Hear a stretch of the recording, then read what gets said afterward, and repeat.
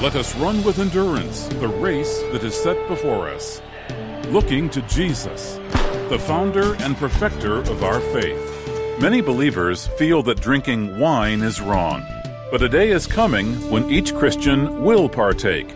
They'll drink the finest wine that's ever been made, and they'll drink it with Jesus himself.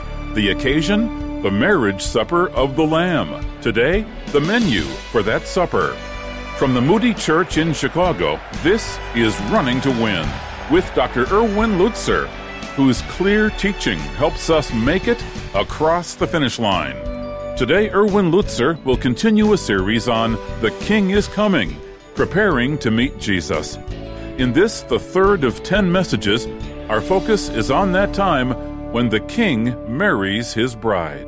You say, well, Pastor Lutzer, it's a wedding feast. What are we going to eat? Isn't that what you're thinking of? What's on the menu? I don't know exactly what is on the menu, but I do know what we're going to drink. I do know that much. In a Jewish wedding, it was very important for the bride and the groom to drink new wine. I mean, we're talking about the finest of all wines.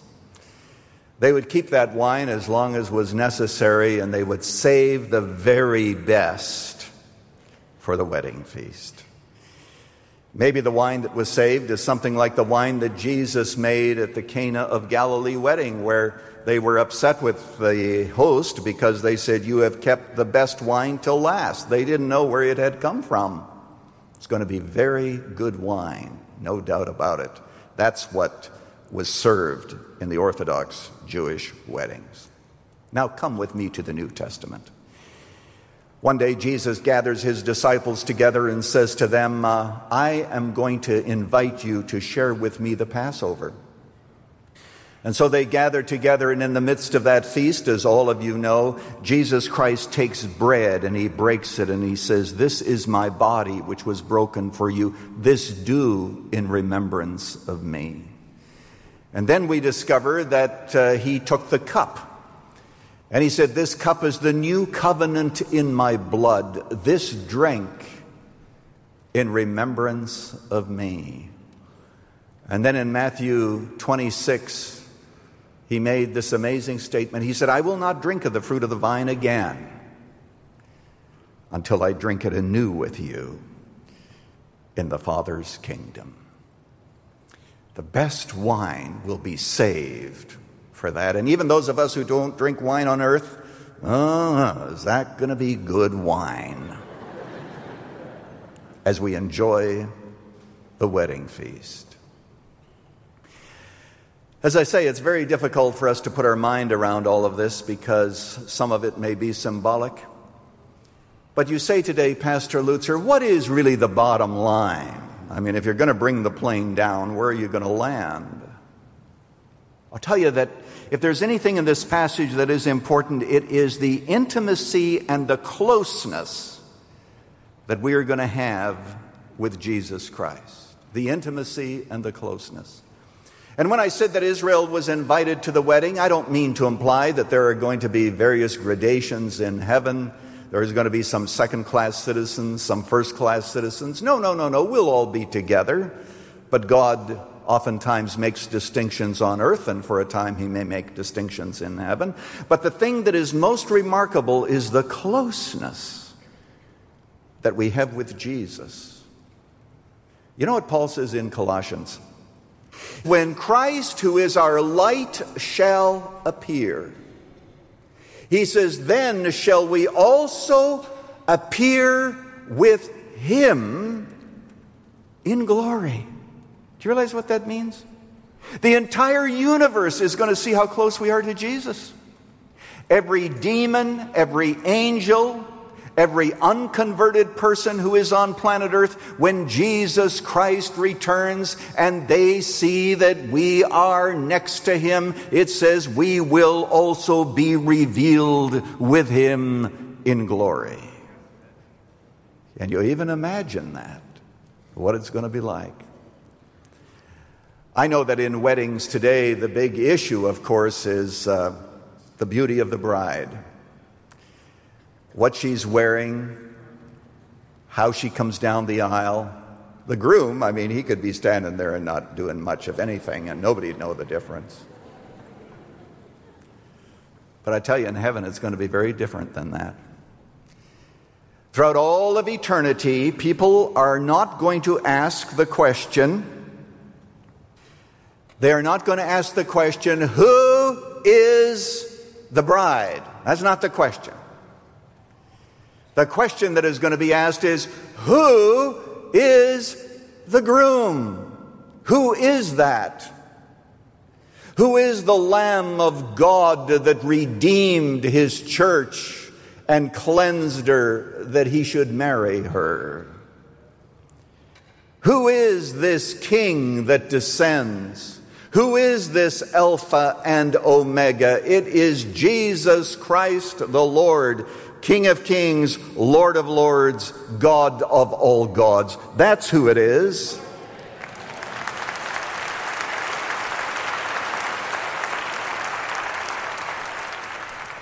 And the focus will be on him. The Apostle Paul said in the 11th chapter of Corinthians, he made this statement. He says, I have betrothed you to Christ. And he said, I want you to be a pure virgin. You remember during the engagement period, the whole point is whether or not we are pure. Whether or not the bride and the groom are being faithful and true to each other and waiting for one another. And then Paul says, but I fear lest as the serpent deceived Eve, so your pure minds might be led astray by the simplicity that is in Jesus. So I want to ask you today, are you being true to the bride and the bridegroom, I should say? Are you being true to him? You're engaged to him if you're a believer. And let me speak now to a different category of people. Does the name Tariq and Michelle Sela mean anything to you? Maybe you've forgotten about them. They are the ones, that snuck into the White House and got past security and ended up actually being able to shake hands and to speak to our president. It was an embarrassment for the Secret Service, needless to say. Just want you to know that nobody arrives in heaven and gets past security. Nobody arrives and says, well, here I am, and I think I should be admitted too. That'll never happen there. Jesus told an interesting parable. He told a parable about a man who showed up for a wedding feast and didn't have the right garment. And he was instantly spotted, and he was asked to leave. I don't know how I can make this any clearer to you today than I'm making it. But unless you accept Jesus Christ as your Savior, unless you believe on him, you will not arrive in heaven. I love to tell that story that some of you may have heard me tell years ago about the time that I was actually in the White House and in the Oval Office. I was speaking over in Washington, D.C., and a member of the President's Secret Service detail said, would you like to go into the Oval Office tomorrow? It was a holiday and the President was out of town. This was when the first President Bush was president, and so security maybe wasn't as tight as it is today. But he asked me if I wanted to go into the Oval Office the next day. Have you ever had somebody say something to you and you know without praying about it that it's God's will? I wasn't going to say no to that. So we meet there, and I had my two daughters with me, and I only had two, though we have three daughters, but two were with me, and we went past that little house with all the Secret Service agents. They basically looked at us, and then they looked at him, and they say, oh, you're with him? Just go on in. When you get to the White House, on the step, other Secret Service agents, they just looked at us, and then they looked at him, and they said, oh, you're with him? Go in. And then they said, oh, you're with him, go in. And then you go in the hallway, and then standing there at the door of the Oval Office, there is one more guard. And he allowed us to go in, though we couldn't go to the president's desk, but we could put our foot into the Oval Office. Imagine with me, we die in a great Holocaust. Imagine with me that we land on the other side. And suddenly there it is on the other side of the curtain that we meet Jesus. And I want you to visualize centuries of angels all the way to the Father's house, standing guard. And then the angels look at us and they see Jesus who's going to accompany us, and they say, oh, you're with him? Go on in. We meet more angels who say, oh, you're with him? Go on in. And then in the distance we see the glory of God, and God is more holy and more righteous and more pure than we ever dreamed that he was, and suddenly we have a flashback. Because among us there are some who are really big sinners, some who committed crimes of immorality and theft and selfishness, and and among those of us who perhaps didn't commit those sins, we have enough of our own, and we begin to look to ourselves and we begin to say, we can't go in, we can't go in, we can't go in. We can't go in. But the angel says, you're with him. Go on in. And so we get escorted all the way into the Father's house. Why?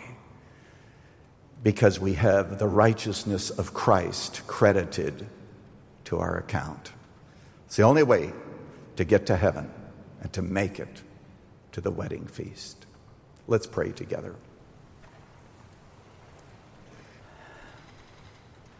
Now, if God has spoken to you today and you've never received Christ as Savior, you can do that even right now. You can say, Jesus, save me. You can accept him. For those of you who know him, I have to ask you if you and I are being pure for the one to whom we are engaged. Father, throughout all of eternity, we will sing over and over and over again, worthy is the Lamb that was slain. We thank you in Jesus' name. Amen. Amen. And if you've never received Jesus Christ as your Savior, would you do that right now through repentance and faith? We here at Running to Win exist to help you make it all the way to the finish line. And we have a special resource we're emphasizing. It's a book I've written entitled The King is Coming. In this book, I discuss 10 events that we will participate in as believers. And they are all coming in the future, and we have to live in light of that future. The title of the book, The King is Coming. And of course, when you have a book in your hands, you can underline certain paragraphs, you can go back, reread. It's all about what is going to happen in the future that should impact what we are doing today. That was Erwin Lutzer wrapping up The King Marries His Bride, the third in a 10-part series on The King is Coming, preparing to meet Jesus. The Bible tells about a future world ruler who will seek the worship of mankind. This evil being will be a rival to the real Jesus. Next time on Running to Win, we meet the future Antichrist. The King is Coming is also a book by Erwin Lutzer, and we'll send it as a thank you for your gift of any amount to support Running to Win. Just call us at 1-800-215-5001. That's 1-800-215-5001. Online, go to offerrtw.com or write to Running to Win, Moody Church, 1635 North LaSalle Boulevard, Chicago, Illinois, 60614. For Dr. Erwin Lutzer, this is Dave McAllister. Running to Win is a ministry of the Moody Church.